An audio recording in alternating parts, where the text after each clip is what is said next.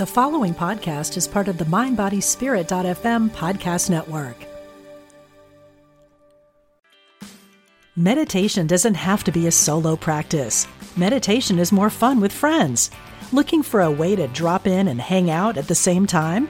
Join us online at Omega Institute for a meditation party with self-proclaimed meditation nerds Dan Harris, host of the 10% Happier podcast, Sabene Selassie, and Jeff Warren. This 3-day retreat will stream live from Omega's Hudson Valley campus May 17th to 19th. Don't miss the party. Reserve your spot at eomega.org/party today. Welcome to Season 3 of Students of Mind, the podcast that's all about opening up and normalizing discussions about mental health in ways that anyone can comprehend. In the first 2 seasons, we sat down with mental health experts and survivors to give you a full circle picture of each topic. In this new season, we will continue to explore the world of mental health through the insights of experts, healers, and individuals with lived experience. From alternative healing modalities to living with multiple illnesses, this season we will cover a wide range of topics with the help of a diverse selection of guests.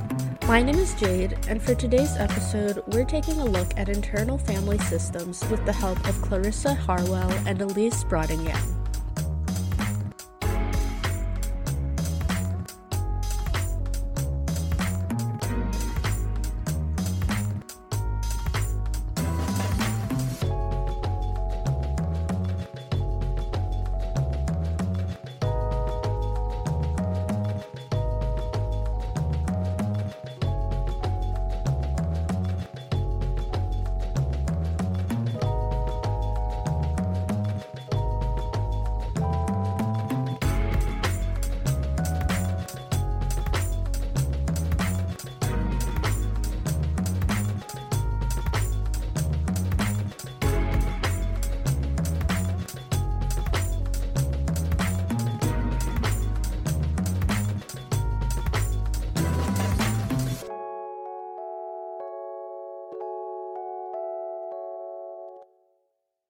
I hope by listening to the show you're able to learn something new and gain some encouragement through hearing our experts and listening to the journeys of our guests. However, this show is not a substitute for professional advice, diagnosis, or treatment. Always seek the advice of your mental health professional or other qualified health provider with any questions you may have about your condition. Never disregard professional advice or delay in seeking it because of something you have heard on the Students of Mind podcast. Today's first guest is Clarissa Harwell.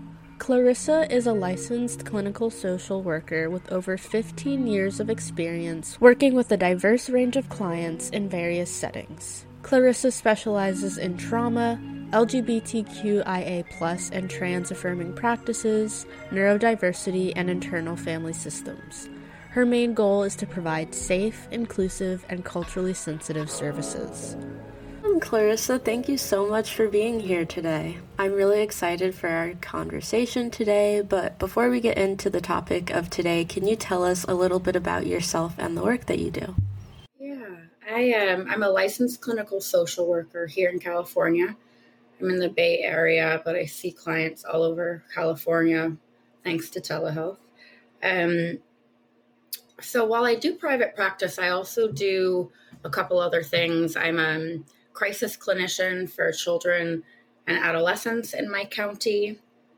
So kids who are feeling maybe suicidal, self-harming, maybe thinking of hurting others, things like that. I do assessments for them. And I also do a little forensic mitigation work.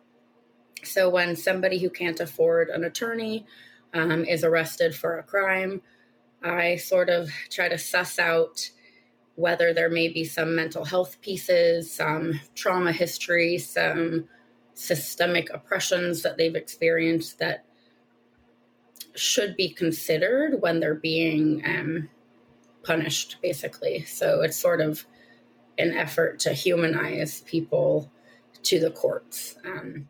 So a very eclectic mix of mental healthy kind of stuff. It's very cool that you have kind of like a diverse thread of the work that you do. That's really cool.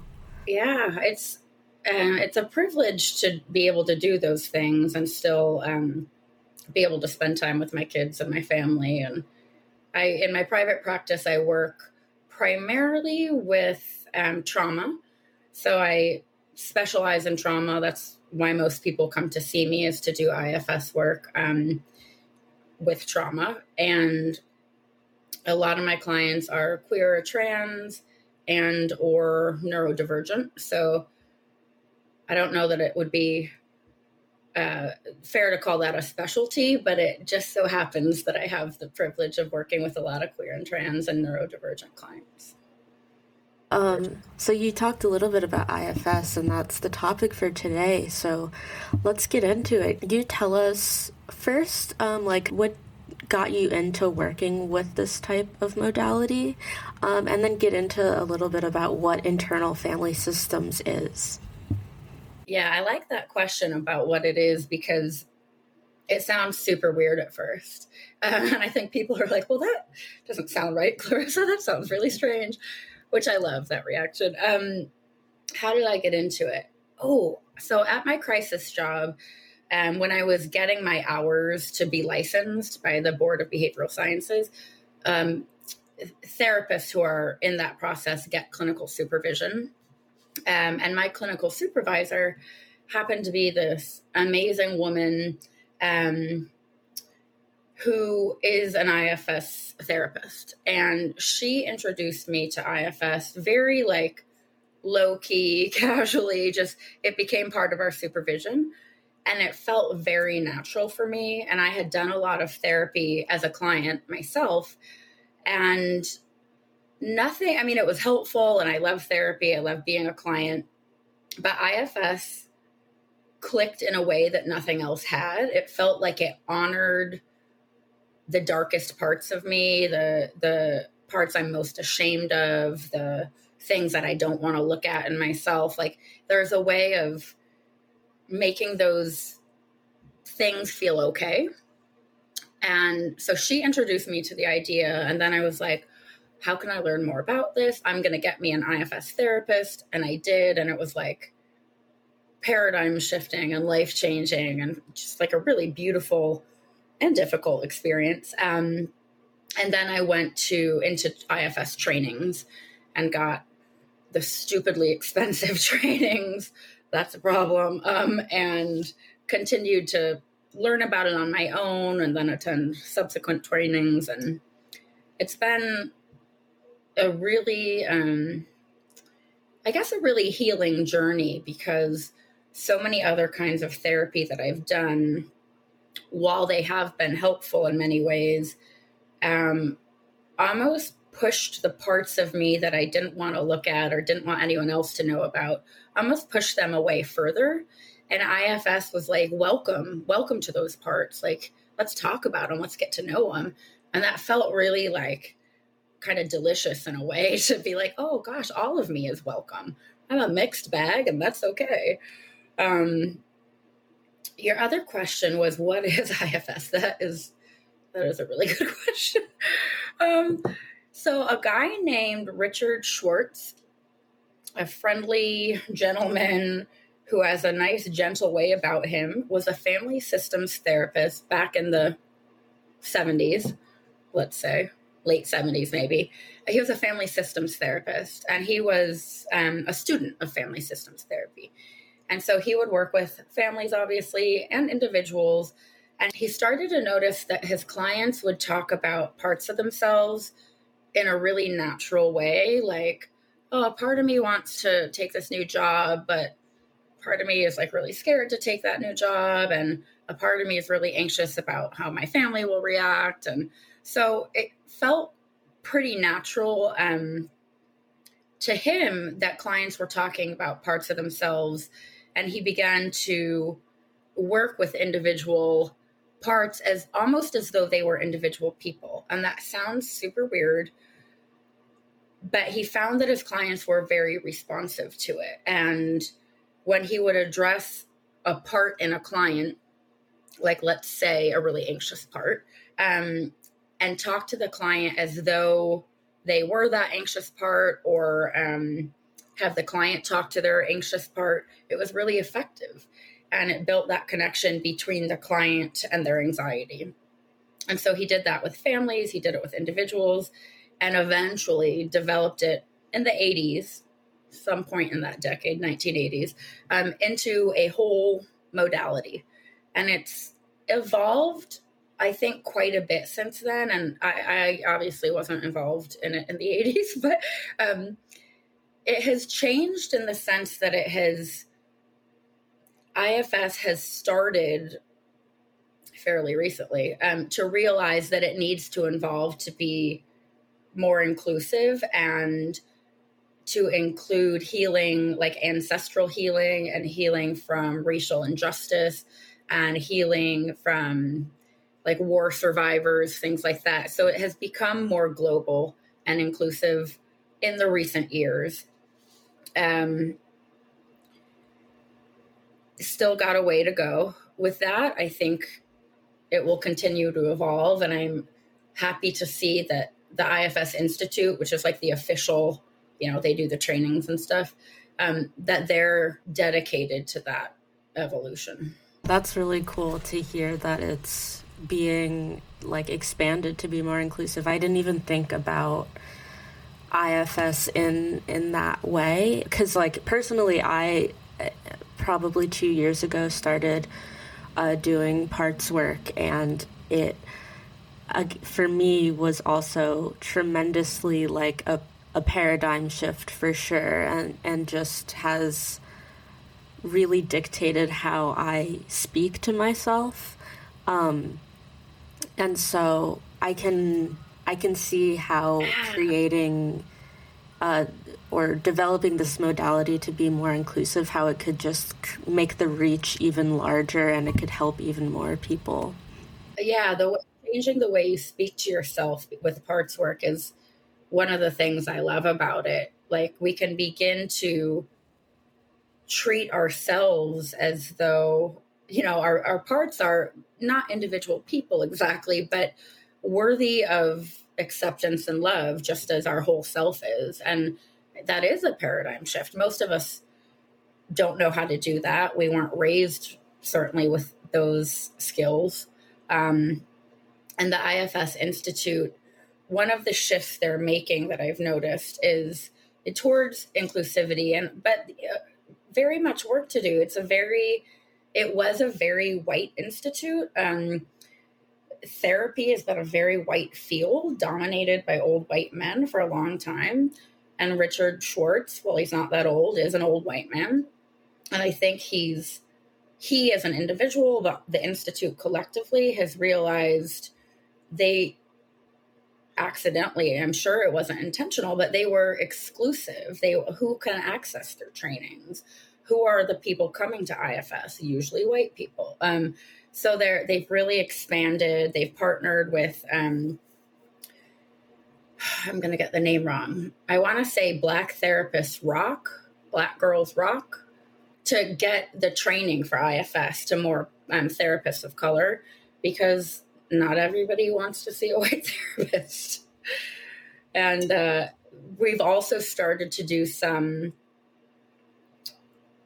work, some introductory work with the Institute about expanding the IFS knowledge around neurodivergence, because working with autistic clients, ADHD clients, and there's a lot of other neurodivergences, brain injuries, OCD, like there's a big umbrella of neurodivergence.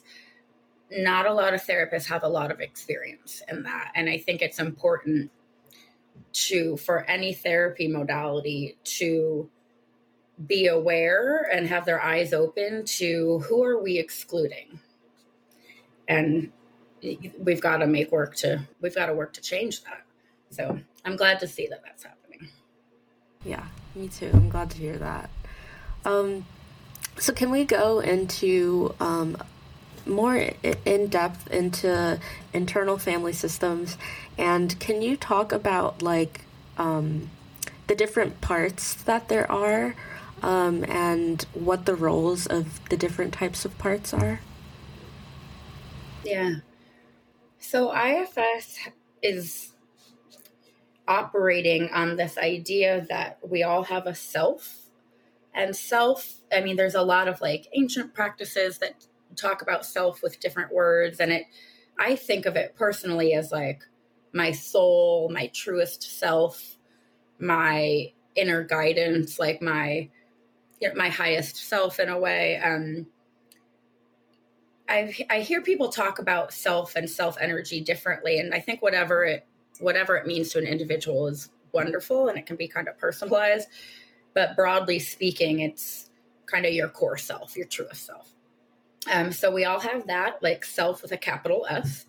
And then we all have parts, and that is natural. It's good. It's not a problem.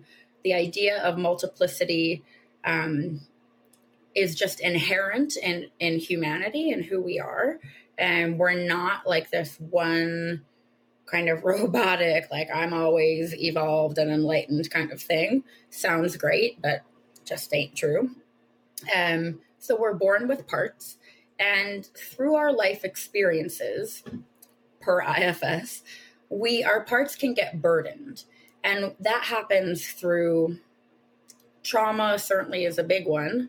Our parts begin to carry burdens because of our life experiences, say of like, maybe you have an invalidating parent and you experience many years growing up of being invalidated. Our parts are going to hold that for us. And most of us, I almost want to say all of us, but I try to stay away from extreme language. Many of us don't have the skills, understandably, when we're children. We don't have the resources, inner or outer, to know what the heck to do with that invalidation. So oversimplification for sure, but essentially we often will make that into a message of, I must be bad. Like, oh, my parent's not responding to me. My parent shames me. My parent bullies me. The message a child will often make of that is, I'm bad, or something's wrong with me. I'm unworthy. I'm unlovable. Something along those lines. So that's sort of a burden that parts will carry for us. And in IFS, there's, again, broadly speaking, kind of different categories of parts. One is protectors. Protectors are, gosh, I love them. They're just magnificent. And they can act in all kinds of funny ways sometimes dangerous ways, sometimes self-destructive ways, sometimes super helpful ways. But they're always working in service of us in the only way they know how. So protectors are divided, maybe divided's not a great word, subcategorized perhaps into two sections, firefighters and managers. Managers are usually, they're usually parts that we tend to like more. They're easier to appreciate because they help us with our day-to-day stuff. So I have a manager that is, I call my good therapist part, which is funny because it's not actually good therapy, but it's my manager that is really prominent sometimes in my system is like, wants to be the perfect therapist and like never make weird faces and never say anything ridiculous and like be a blank slate, basically, like this old-timey view of therapy. And she, that part of me, can help me kind of gather myself when I'm overwhelmed or I need sort of to focus on like an intervention or something, like really come back to the idea of what therapy is. And she's helpful, but she can get a little loud and a little critical sometimes. And other managers might be like, I have to keep you hyper organized so you don't forget anything, because if you forget something, the whole world's going to fall apart. And like very kind of type A, anxious, anxiety is often a manager, and lots of different kinds of managers. They help us function, and they usually are pretty helpful. They can get extreme. We could talk about that in a bit. Firefighters often I find are harder for people to love and appreciate because they do some extreme crap sometimes. I love them because firefighters come in when they sense or they perceive that we're vulnerable, that some kind of core wound or trauma has surfaced, or our managers couldn't manage in the way that they tried to manage. And firefighters are like, I'm going to come in and blow it all up or take you out. So dissociation can be a firefighter, substance abuse, suicidality, certainly, over shopping, having sex that you isn't fully mindful. I think people think of firefighters as their vices sometimes. And certainly I don't love the word vices, but since a lot of people come with that sort of idea, firefighters can be thought of as the things we do that maybe aren't always in our best interest, but they help us cope with really vulnerable or difficult feelings. And then what they're protecting, so managers and firefighters are our protectors, and what they're all trying to protect is what IFS calls exiles.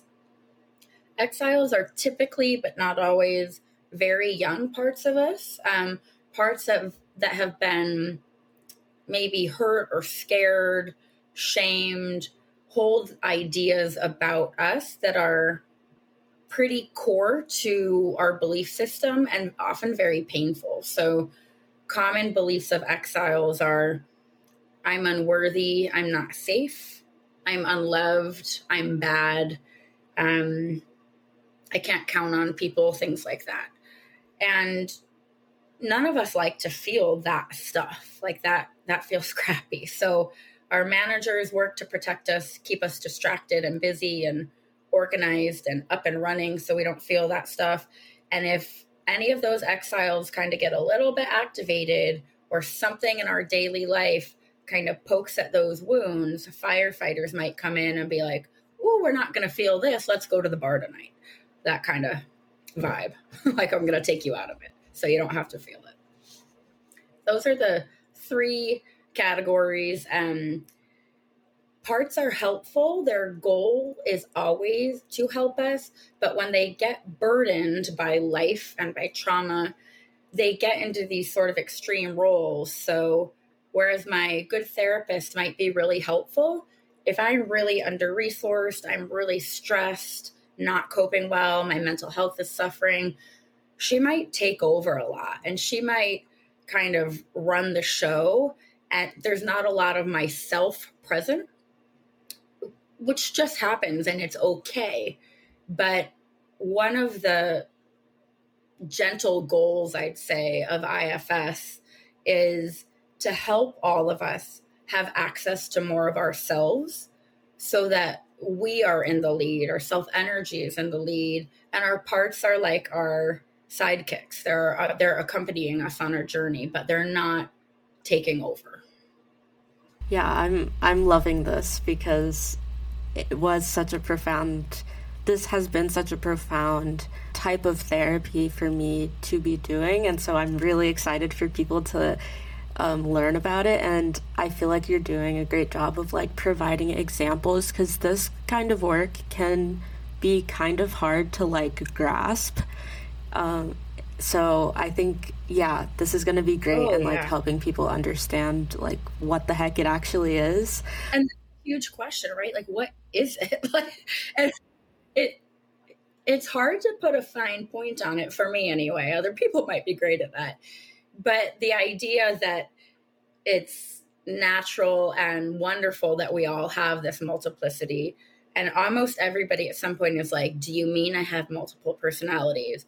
And I'm like, yeah, in a way, but not in the sense of like dissociative identity disorder, although IFS is amazing for that, or like a plural system. We all do have a plural system. Really, we have a whole system within us, but it's different than having, in the old days, they said split personalities.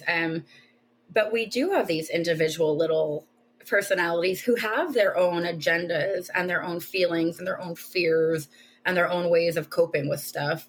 What's pretty cool about that is that each of our parts can be a resource for us. Like when they're burdened and they're doing their extreme stuff, that can cause a lot of havoc in our lives. It can cause a lot of stress and pain and suffering. But when we work towards harmony in our system, our parts are truly our allies. And what I love about IFS is that it welcomes those parts in all their burdens and pain and suffering and says, it's okay. It's okay that you do this. It's okay that you help this person dissociate when they need to. Let's learn about why you do that and how we might help you find other ways when it feels safe to do so. So we don't want to get rid of parts. We're not trying to be this one like perfect ideal, because that ain't going to happen for any of us. I've tried. And I have a part that is like, just be perfect and everything will be fine. Still working with her. But we don't want to get rid of parts. We just want to live collectively and in harmony with them. Great. And I also love how like you're giving examples of like your own parts, because I think like having a dialogue with parts is such an important part of the process, and you're just giving people that example, so that's really great. So thank you. So who would you say parts work and internal family systems is recommended for? At the risk of being biased, which I am, almost everybody. Truly almost everybody. The reason I say that is because I've had people who come and they don't know I'm an IFS therapist. They just come to me because they want to work on trauma. Cool. I'm indirectly using IFS kind of all the time, even in my personal life. So it doesn't have to be always this formal, like, okay, we're going to sit down and do IFS today. Cool. If that works for, like some people might want that, that sort of mechanized, like we're going to go into parts work now. And some people need that and want that. Beautiful. Some people don't know what the hell IFS is. They don't care. They just want to feel better. Cool. We could do that. So I think people who come to IFS who are either don't know anything about it, they're perfect for it. People who are super skeptical of it and like, this sounds really stupid, Clarissa. That's ridiculous. That sounds new agey, like gross. Love that. I love skeptical parts. I have a huge skeptic. She sort of like, how the old idea of like there's an angel on your shoulder or a devil. Well, I don't so much have that, but I do have a skeptic that sort of hangs out in this area for me, always on my left for some reason, and just sits there sometimes and is like, this shit is stupid. This is never going to work. And I still have that. I've gone through multiple IFS trainings, been doing it for years. I see it work. It has helped me. It helps my clients. And I still have that skeptic that is like, really, this is really stupid. So I love that, right? Like skeptics help us weed out kind of crap from our own truth, and it's helpful. I think, don't quote me on this, please. I think IFS is contraindicated for people with traumatic brain injuries. I think I've learned that somewhere along this way, and maybe not much else. I think when they've studied it, they found that some traumatic brain injuries it's not appropriate for, but I can't really speak more to that because I'm not well versed in that. But I've used it with folks who have schizophrenia, bipolar mania, and depressive episodes. I really love working with suicidal parts that so many of us have or have pop up throughout our lives. I think suicidal parts are some of our greatest protectors to some extent. Let's see, dissociative identity disorder. People often say, like, can you use IFS with autistic people? Yes. I'm autistic. I have a lot of autistic clients. Yes, it works for us. I think maybe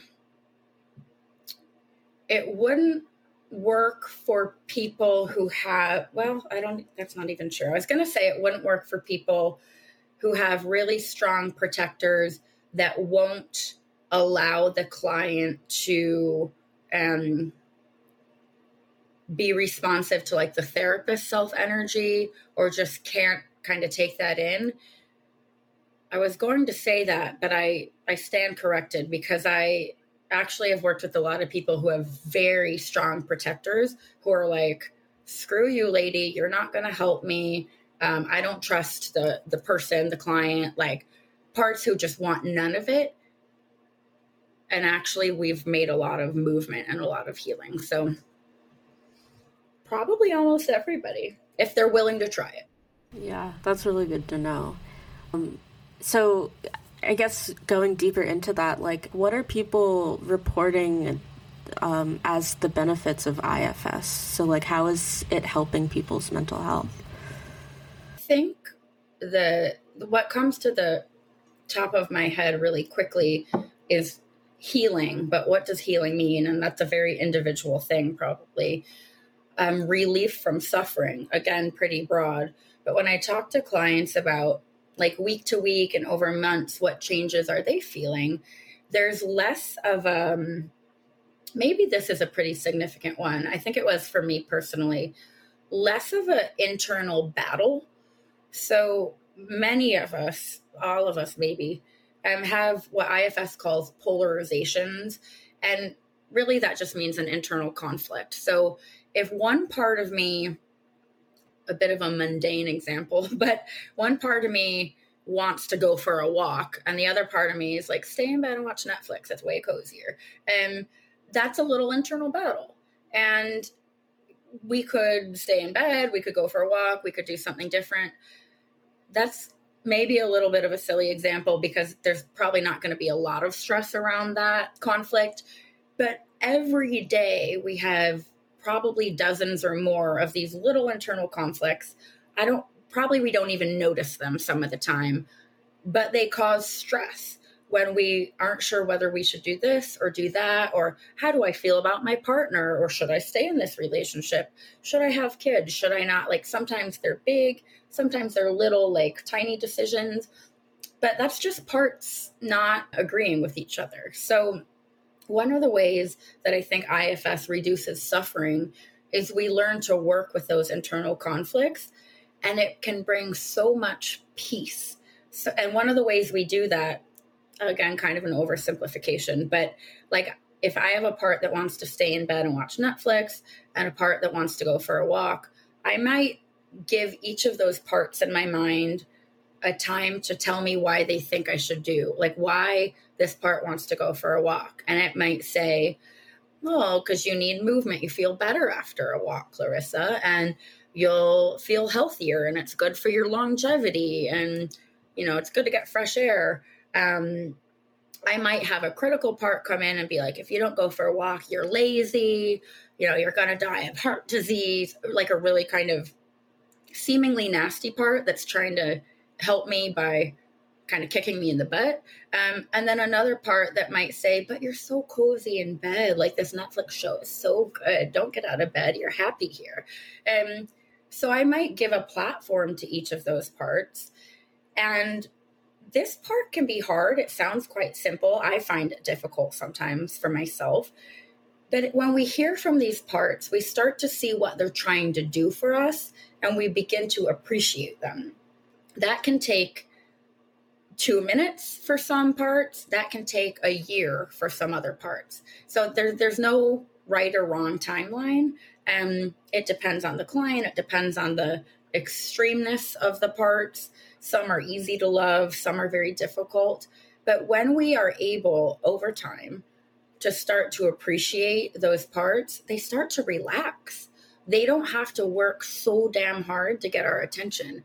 And in that going for a walk example, it might become less contentious to make a decision. It might be okay to do either thing, or it might become clear to me and myself will make a decision. And I might, in my mind, be like, to the part that wants me to go for a walk, yeah, you're right. I do feel better after a walk. That is a good idea. And I might, to the Netflix cozy in bed part, be like, you're right. God, this feels so good. I don't want to get out of bed. You just want me to rest. Thank you. You want me to rest. You know, I feel good here. And to even that critical part that is like, get out of bed. You're going to die of heart disease. Thank you. I know that you don't, to that part, I know that you don't know how else to motivate me. And so you're using that critical kind of approach, and I'm going to help you learn a new way over time. Because right now that criticism doesn't feel so good, but I appreciate you trying to help me. And my parts respond to that appreciation eventually. That did not happen right away. And when they feel appreciated and they feel, most importantly, like I've listened to them and I understand why they do what they do, they're content to let me decide. And my decision could be anything. My decision could be to go eat a chocolate cake or watch more Netflix or go for a walk. Like, it doesn't matter because I've decided then.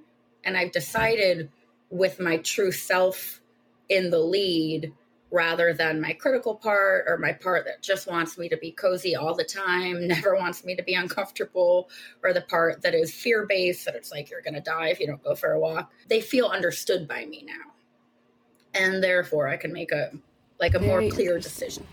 I love you giving the example and like it's taking us through the steps of like what the thought processes of each part, because I think that's the work of this type of work. And I so many people are like, well, what do you actually do in IFS? I didn't have any idea. Like, what does it look like? And I have a part that really wants to understand why we do the way we do it. And that part does not want to rest until it understands the reasoning behind it. And I want to answer those parts, desires to know. And a lot of clients have those parts that are like, let me see the research about this because I think this is dumb. Fair. Cool. Yeah, it makes sense that you think this is dumb. I have a part that thinks it's dumb too. Let's get to know that part. Like, what are the risks if we, if that part that thinks it's dumb, what is it afraid will happen if you try it? And there's often, like, for a lot of skeptical parts or a lot of like kind of judgy, that's dumb, that, I don't want to do that. That's the voice of my judgy part. That's dumb. Like, for a lot of those parts, it's fear-based. Like, I'm afraid that I'll try it and it won't work. And then I'll feel hopeless.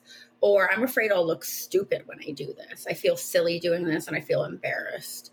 So when we get to know those parts, we come to understand them, and then we appreciate them. Then they feel understood by us, and that helps them relax. Yeah, and I love just all of the like curiosity that there is behind this, as opposed to like trying to decide either or, just coming in with curiosity. I love that part too. Great. That's a great point, and a word I haven't even mentioned in this podcast episode, but curiosity is a huge part of IFS. Initially, it usually starts with the therapist and my self-energy with the clients. Certainly, I mean, everybody has self-energy and a self, but many people come to therapy not knowing that or not feeling it, not having had an experience of, their core truest self. And so the therapist and their self-energy lends that to the client and their system. And so my own curiosity, not like I need to know and understand why you do this kind of aggressive curiosity, but a really gentle inquiry. Like, I want to know more about what that's like for you. I want to know more about why that part thinks the only way to help you is by shaming you. Because when we get to know that part, there will always be a good reason why that part does what it does. Right now, we don't know that reason, so it just feels like crap. Once we understand it, it will make sense to us. And that part will then experience relief because we were just open and curious instead of being like, I hate you. Like, all you do is shame me. And that feels like crap. I want to get rid of you. And that's where a lot of us start, is I hate that part of myself. I want to get rid of it. And that evolves over time, thankfully. Yeah. I just thought of one follow-up question and then we'll wrap up. But it's just interesting to hear you talk about as the therapist coming in with the curiosity. because that is something like with my therapist, when we do parts work, I can really tell that she's inquiring a lot, and that in turn helps me inquire about what I'm going through throughout the days, like outside of therapy.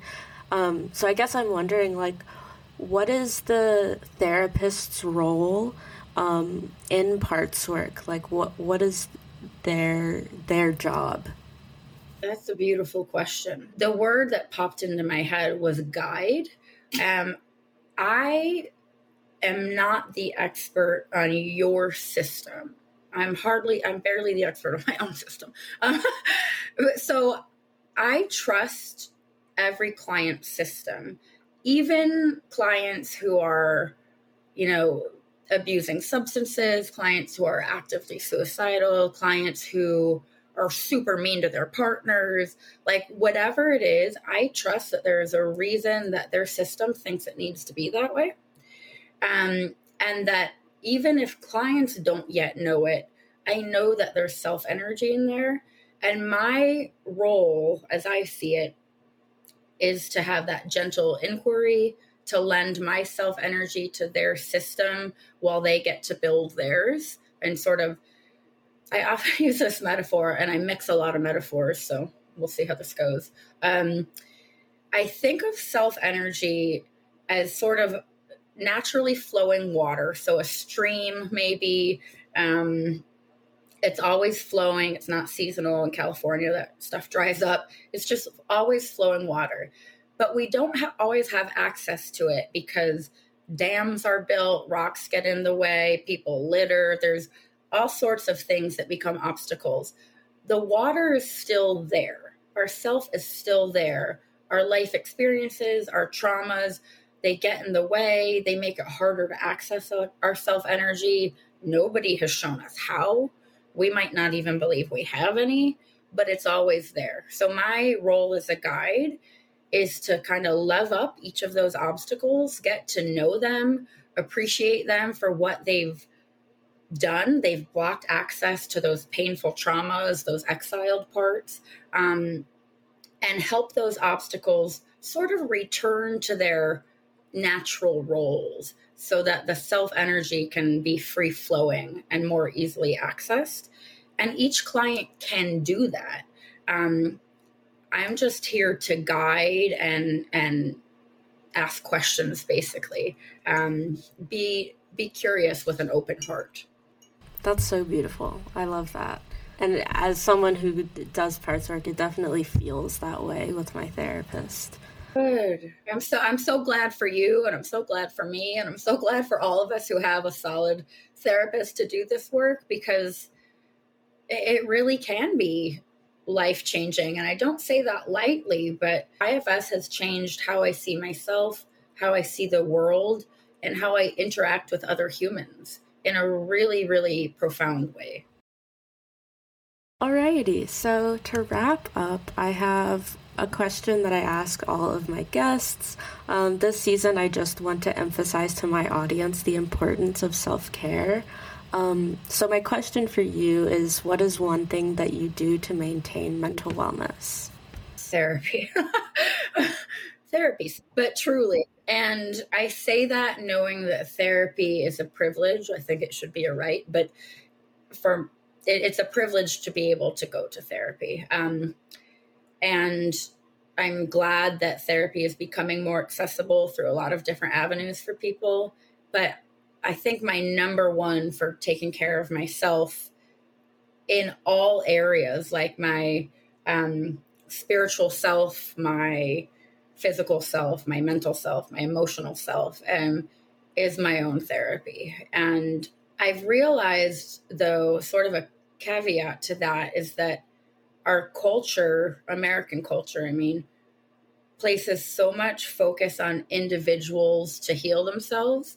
And like, if we are mentally unwell, if we are, I don't use this word, but colloquially, like crazy, we're blamed for that. It's a moral failing in the eyes of our culture often. So it's important for me personally to acknowledge that mental wellness, while yes, we are individually responsible for our mental well-being, we can't heal in a vacuum, and we live in a culture of broken and oppressive systems. So if we are suffering, if we are mentally unwell, rather than like a what's wrong with me kind of question, I think the burden is often placed on the individual rather than the systems we live in. And we don't look at how poverty and oppression and the criminal justice system, like we don't look at all these systems and how they negatively influence us. So for me, individual therapy is huge for my mental wellness, but also advocacy has to be a piece of it, because I can take responsibility for my own well-being, but I still live in all these, effed up systems. And that's with multiple privileges. So we gotta work on the systems too. And it's easier to do when we feel okay individually, but I think it's sort of a matter of individual, but also collective. And those things are not disconnected. Yeah, I love that. I love that you said therapy, because I'm such a huge advocate for therapy. I love that.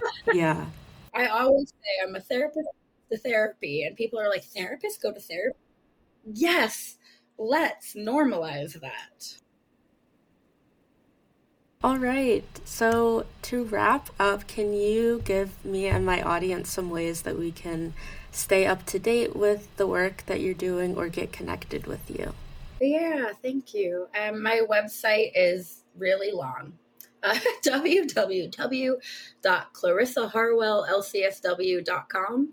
And my practice is currently full, but I always love when people reach out with any questions about IFS or trauma, or even just help getting connected to a therapist. I fantasize about a matchmaking site for I love to match people with therapists.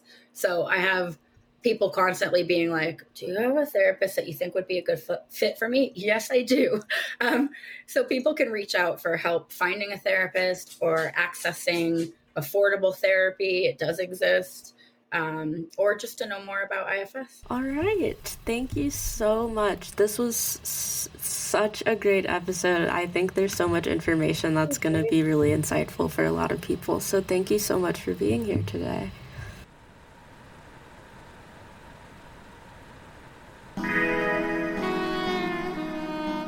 Today's second guest is Alyse Brautigam. Alyse is a certified holistic wellness coach who has helped upwards of 400 clients make transformations in their lives through retreats and online courses. Alyse also has a YouTube channel called Evolving with Alyse, where she shares her own personal wellness journey.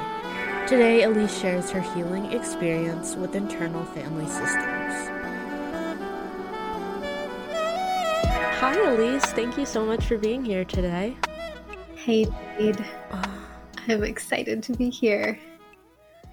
Yeah. Before we get into the topic of today, can you tell us a little bit about yourself and the work that you do? Yeah, absolutely.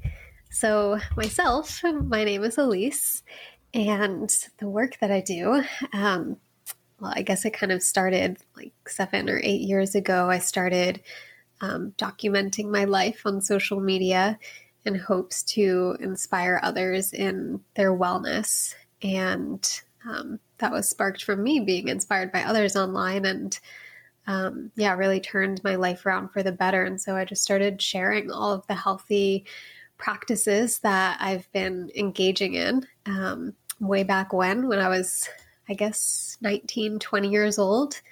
And since then, what I do has evolved and transitioned a lot over the years, likely because I was really growing up at that time. I'm 28 now, and so there's been a lot of different seasons that I've gone through. So it started with sharing and inspiring others on YouTube primarily. And then my community grew at a point to around 750,000, mostly young women online. And it went from inspiring in YouTube videos to starting to host self-growth and self-love retreats in Hawaii. And then, over the years, I've also gotten into coaching. So I've hosted so many different rounds of group coaching programs. I offer one-on-one coaching. And then more recently, I launched an online community, so like an inner circle where I host live calls every month, and just an opportunity for connection with like-minded people to feel safe and understood. So that's a little bit about, what I offer and what I do. That's great. I already have a follow-up question. I guess I'm just wondering, like, how did you get into this like wellness, self-improvement type of work? Like, were you like on your own journey with that and then you decided to teach others? Like, how did you get into it? Yeah, good question. It definitely started from, when I was younger, really struggling with, I wouldn't say just mental health, but really like myself, my life, my health, physical health, mental health, social, like everything. Being a teenager and starting to go to college and getting all wrapped up in the culture of college and how it's so not supportive for positive mental health and wellness in general. And so that definitely took a toll on me. I ended up transferring to a more health-focused college, and that helped a lot to, support me in eating healthy and just like the basic things. But I still found that I was just really challenged and didn't feel like I was in an environment that was supportive for my unique self and I guess the things that I needed to feel good, to feel healthy. And so from that place, I reached what I consider my rock bottom, where I was just like, as much as I wanted to be healthy, I wasn't eating healthy. I was, drinking and doing drugs and spending time with people who just weren't positive influences. I was tuning into content online, like way back in the day when we used Tumblr, and just I was tuning into things that were not supporting me. And so I reached a point where I was like, I can't keep living this way. Like, this isn't good for me. And I remember as a kid, I used to be happy and more free-spirited. And I just knew that I needed to reconnect with my truth and my happiness and my health. And so that's when I got curious and started Googling. I'm like, how do I be healthy? How do I be kind to myself? And so I stumbled across a YouTuber and lots of information, like very basic at the time, that helped me get on a better track. So for me, it was very like night and day. I stopped following all the accounts that I was following. I stopped spending time with certain people. I stopped eating the way that I was. I ended up going raw vegan overnight. So I was just eating fruits and vegetables. I started meditating, saying positive affirmations out loud, journaling every single day. Like, the whole thing changed. And within a couple of weeks, I started feeling so much better, so much lighter, so much happier and more positive. And that was originally what inspired me to start sharing all the things I was doing at the time. And then I kept trying new things. I kept learning about alternative health and wellness practices and mindset practices. And the rest is kind of history. It's just always been, I learn new things and then I share along the way. That's really beautiful. And I guess you touched on this a little bit in what you just talked about, but I'm wondering, before we get into parts work, just like a kind of like overview of what you've experienced in terms of mental health, just like what the journey with your mental health has been and how your mental health has showed up for you.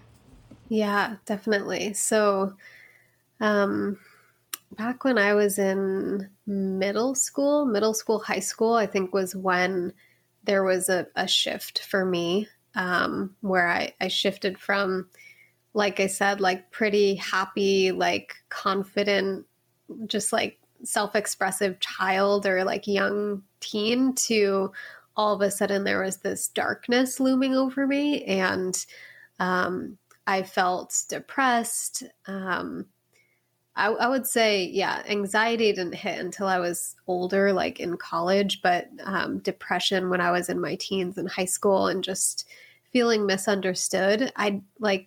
It's interesting. I don't even remember like context to it. Again, I think it just goes back to I was in an environment that just wasn't working for me somehow. And that was showing up in the way that I felt and the things that I was thinking. So should I maybe share a trigger warning? I'll share sure. just for like the next 15 seconds or so. Okay. So I was depressed. And then also in high school, I was suicidal and just had ideations and I was very alone in it all. Like there was just no support system. I was self-harming at the time as well. And and at some point my parents found out because the guidance counselor contacted them and I guess people were talking. And so it was just very like awkward at the time. Like my parents weren't informed with how to navigate that and they cared so much, but they had no tools for like how to have conversations about that. And so I was sent to the guidance counselor on a regular basis and I don't remember it being that supportive. It was more so like, oh, cool, I get to get out of class, but I'm still feeling the way that I'm feeling. So that was that when I was younger. And then in college, less depression, but more anxiety and just tension and this like irritability of, I know that I'm in a place that I'm not meant to be. I'm doing things I'm not meant to be doing. Like I'm following other people's paths and plans. And there was that. And then kind of fast forward more recently, a few years ago, I got into mindset work and positive affirmations and consciously creating my reality, which was amazing. And it led me far and allowed me to create a lot of incredible things in my career and my life. But then eventually it was sort of like something started to crack. And I started to realize that, yes, I've been happy, but I also haven't been feeling my emotions at all. And so I learned this through starting to work with a mentor. You could call him like an energy healer, an energy worker. And I started working with him about 3.5 years ago. And he was the one that introduced me to the idea of like, hey, we're humans. We have emotions. How are your emotions? And I'm like, I'm good. I'm happy all the time.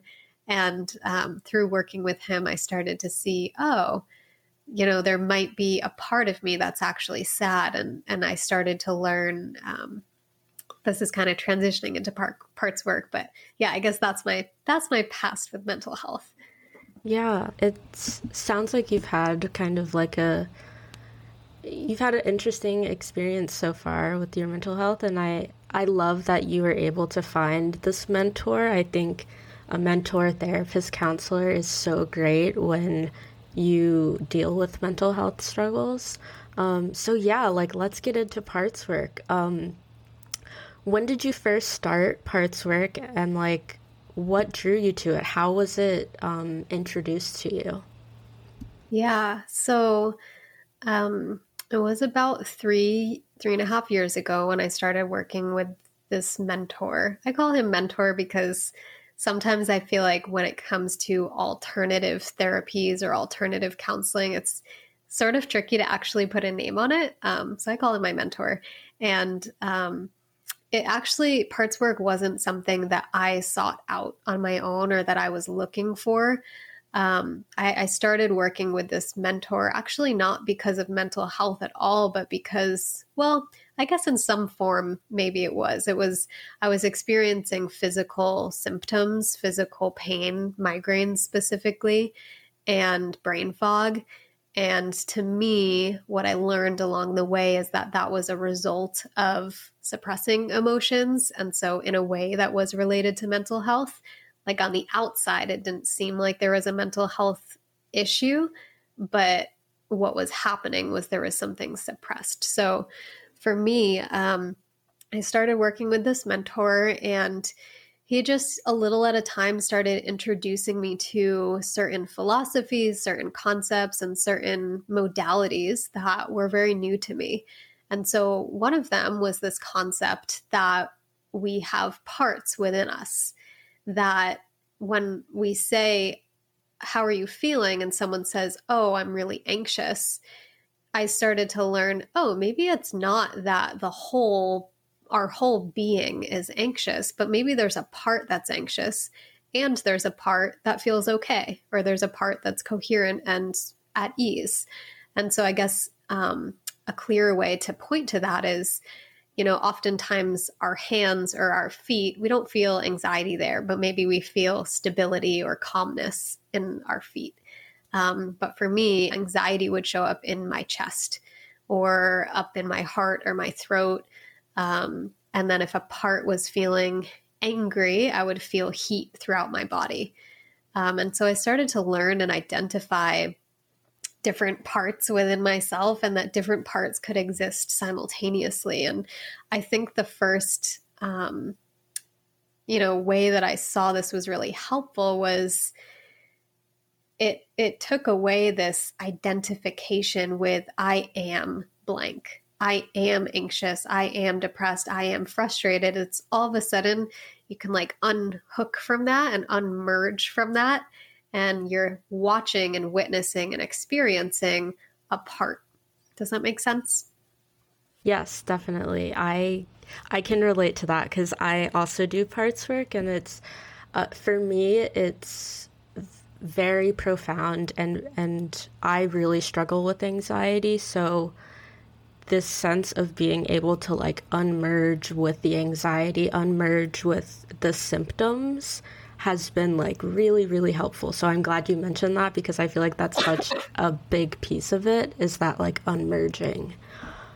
Yeah, absolutely. Oh, I'm so excited in this moment to discover that you practice parts work too. That's awesome. And I'm curious, as I share what, maybe what your experience has been, or what is similar or what's different, because as I speak, I know that there's internal family systems. And so IFS is the officialized teaching on parts work. And I actually didn't study that personally. It was more so I was learning from my mentor's interpretation of that, or my mentor's experience with that. And so he was the bridge. And I have looked into IFS a little bit, but I guess everything I share will be my personal experience. And so I'm always curious, practicing the same modality, what shows up similar and different. Yeah, my therapist that I work with is an internal family systems practitioner, and so she sent me the book and some paperwork to teach me about internal family systems and all the different types of parts that you can have. So yeah, I think it's interesting that you're coming from this perspective, and that, like you were saying, it was more coming from a place of using this tool to get in touch with your emotions, as opposed to dealing with a specific symptom. And I think that's really interesting because it was different for me. Yeah, absolutely. So I'll share a little bit deeper with parts work for me. I think one of the biggest things is that for me, it's been guiding me to bring in more compassion for myself and for parts. So the way that I relate to parts is that they're young parts of myself. So when I relate to, let's see, how do I put this into words? I guess my view is that, when we were younger, during our early developmental years, there were needs that we had as little ones, as babies, as toddlers, as kids. And if those needs weren't met, the example that I always like to use is there's a baby, let's say it's me, and I'm a little one, and I'm in my crib crying and looking for my mom to come. And I'm looking for nourishment. So I'm looking to breastfeed. And it takes a really long time, and she's not coming, and I'm still crying. And so there was a need there that wasn't met, or not in the time that my little self needed that to be met. And so, when that happens, there's a part that feels something. The part may feel terrified. The part may feel sad. The part may feel afraid or angry or anxious. And if there's not a a healing if the parent in that situation doesn't come and remedy and help me feel safe right away. So in that experience, when the parent, the caregiver doesn't come, there are emotions that come up. That there could be anxiety, there could be fear, there could be terror, there could be anger. And if the parent or caregiver doesn't come and remedy that and help the little one feel safe right away so that that emotion can process, then what happens is that emotion, that part gets stuck inside until, and then this is kind of my perspective on it, until there's a situation later in life that is so similar to that original wounding, to that original hardship, that let's say there's a need in my relationship with my partner and they don't show up for me. That's an opportunity for ideally the other person to show up, and then for there to be a healing of that original part that got hurt or didn't get the need met. But what often happens is we reenact the same woundings over and over and over again. So like then there's even more parts that need to be processed. And so the way that I've learned parts work is actually through somatic experiencing. So noticing that there's a part and then being present with that part and allowing that part to come through. So usually that will come through as a physical sensation in the body, a somatic feeling. And then myself and my mentor or somebody who has a regulated nervous system is calm, relaxed, and present. We can be with the part, and maybe there will be a wave or waves of sadness that come up, whatever the original part was and what they were feeling, that will come up and it can move through.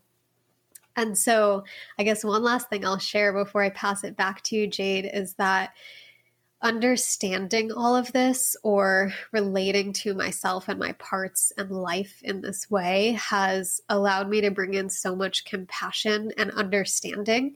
So where there used to be judgment of sadness or judgment of anger and viewing certain emotions as not ideal, or let's just steer clear of those and keep them under the rug, now all of a sudden there's this almost like a motherly relationship where it's like, oh, wow, there's a young one that's coming up right now that just needs my presence. And so that's where there's becomes this like separation, or there's a part and I can access this adult self, the version of me that's here and present and aware that there's something else that's happening. Versus the part taking over and, like we were saying in the beginning, getting merged with that part and fused with it and acting as that younger self. So I guess one more thing is that I noticed that, if somebody is identifying with a part, their behavior and the way that they speak and act will be childlike. It will be outrageous and irritable and anger or out of control or really overwhelming sadness, or it'll really have childlike qualities because they're acting from the part, they're fused with it. So I think that's another perk of parts work, is being able to access the adult self so that we can move through life with more maturity and capacity. Yeah, you mentioned so many great things, and I think for me, like the two biggest things that I've gotten from parts work is the self-compassion piece and also just the awareness piece, because my ability to like identify when I'm feeling blended with a part or when I'm feeling blended with a certain symptom is so much higher than it was before I started parts work. So yeah, I think you mentioned a lot of really important things, and I feel like parts work can be kind of like this like weird woo-woo, like hard to comprehend kind of work, but once you start to get into it, it can be really healing. Yeah, really healing, and also really, really simple. And as you're sharing, I just realized, I'm like, wait, the protectors. I forgot all about the protectors. Oh, yeah. Do you want me to share my experience with that? Yes, for sure.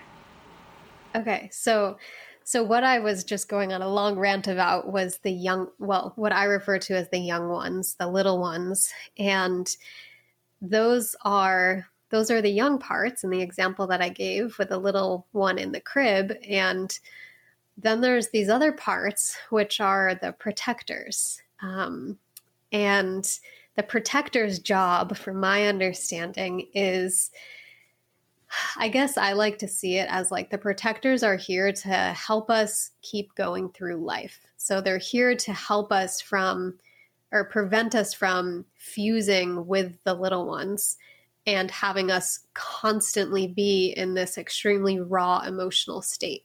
Because when I think of like somebody's going to work for the day, like they're not going to be able to function if they're in that raw state. And so the protectors are like, all right, how do we get this person to do life and not be in that raw state? Well, one way could be we have them live inside of their mind.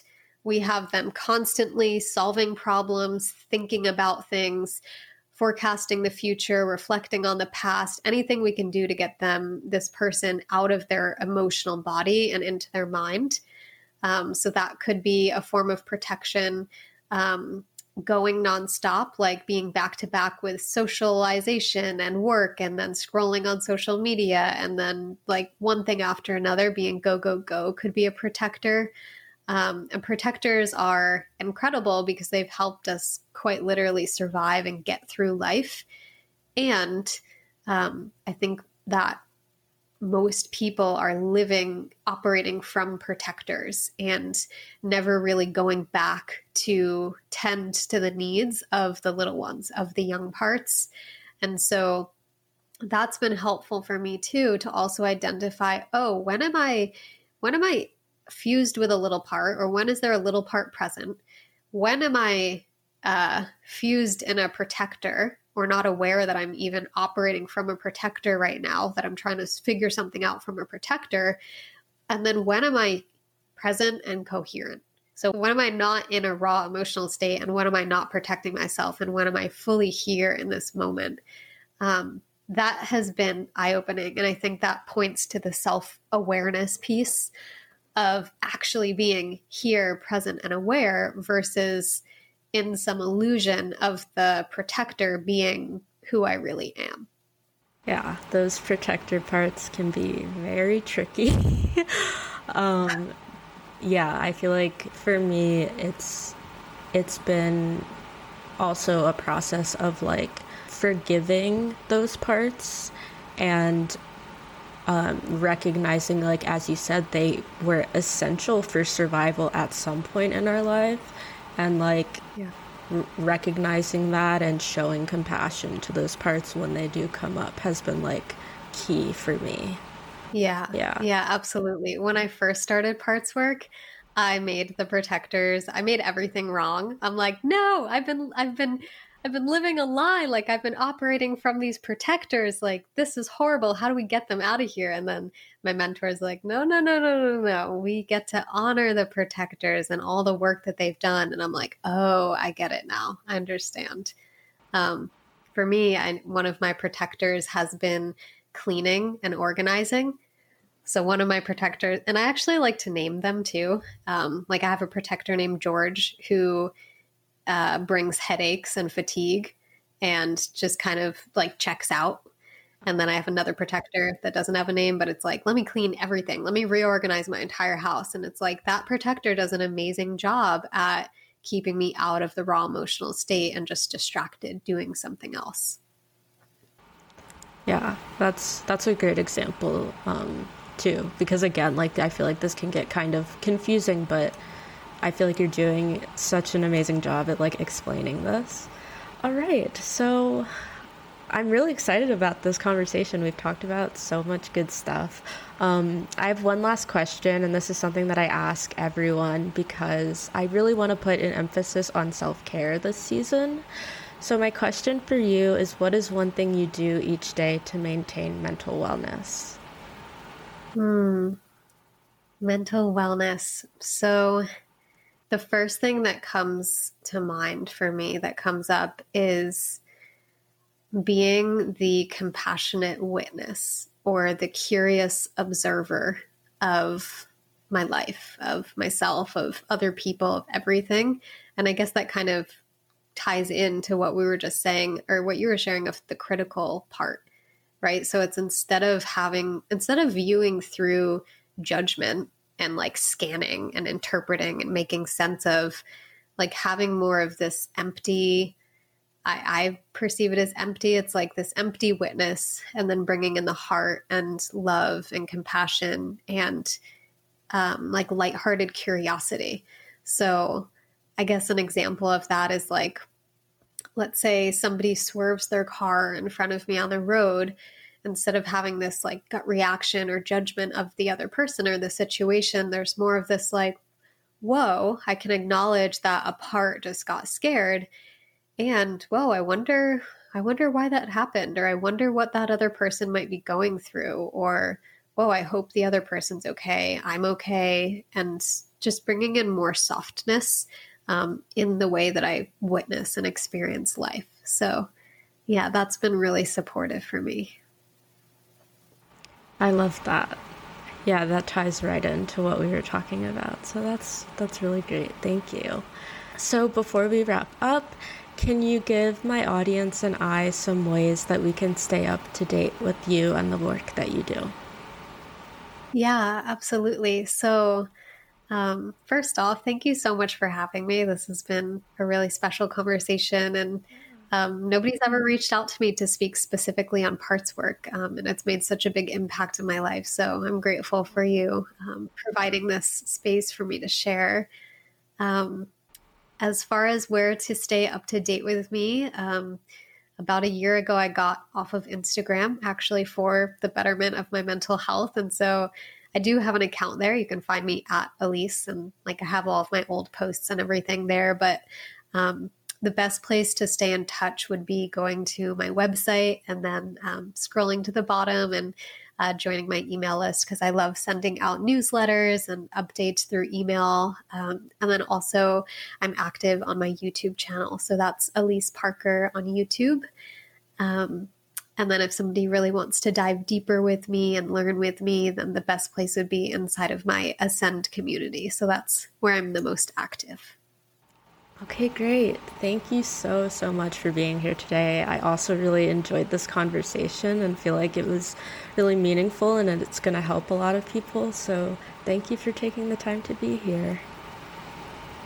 Yeah, thank you so much. I hope everyone who's listening feels supported in this episode, and I'm excited to listen to it back and listen to the IFS part and learn more about that too. So here's to supporting our mental health. Thank you so much for listening to this episode of Students of Mind. I want to give a big thank you to Clarissa and Alyse for being on the show. This is a really special topic to me, and I feel like they did an amazing job at providing some insight on it. So if you'd like to follow our two guests, their social links will be in the description of this episode. As always, if you want to connect with the Students of Mind team, all of our links will be in the description as well. Don't forget to check out our online community, Students of Mind Chats, and visit newsly.me and use code STUDENTS for a free month of premium. Thank you so much again for listening. I hope you learned something new or resonated with something you heard today, and I will see you next episode.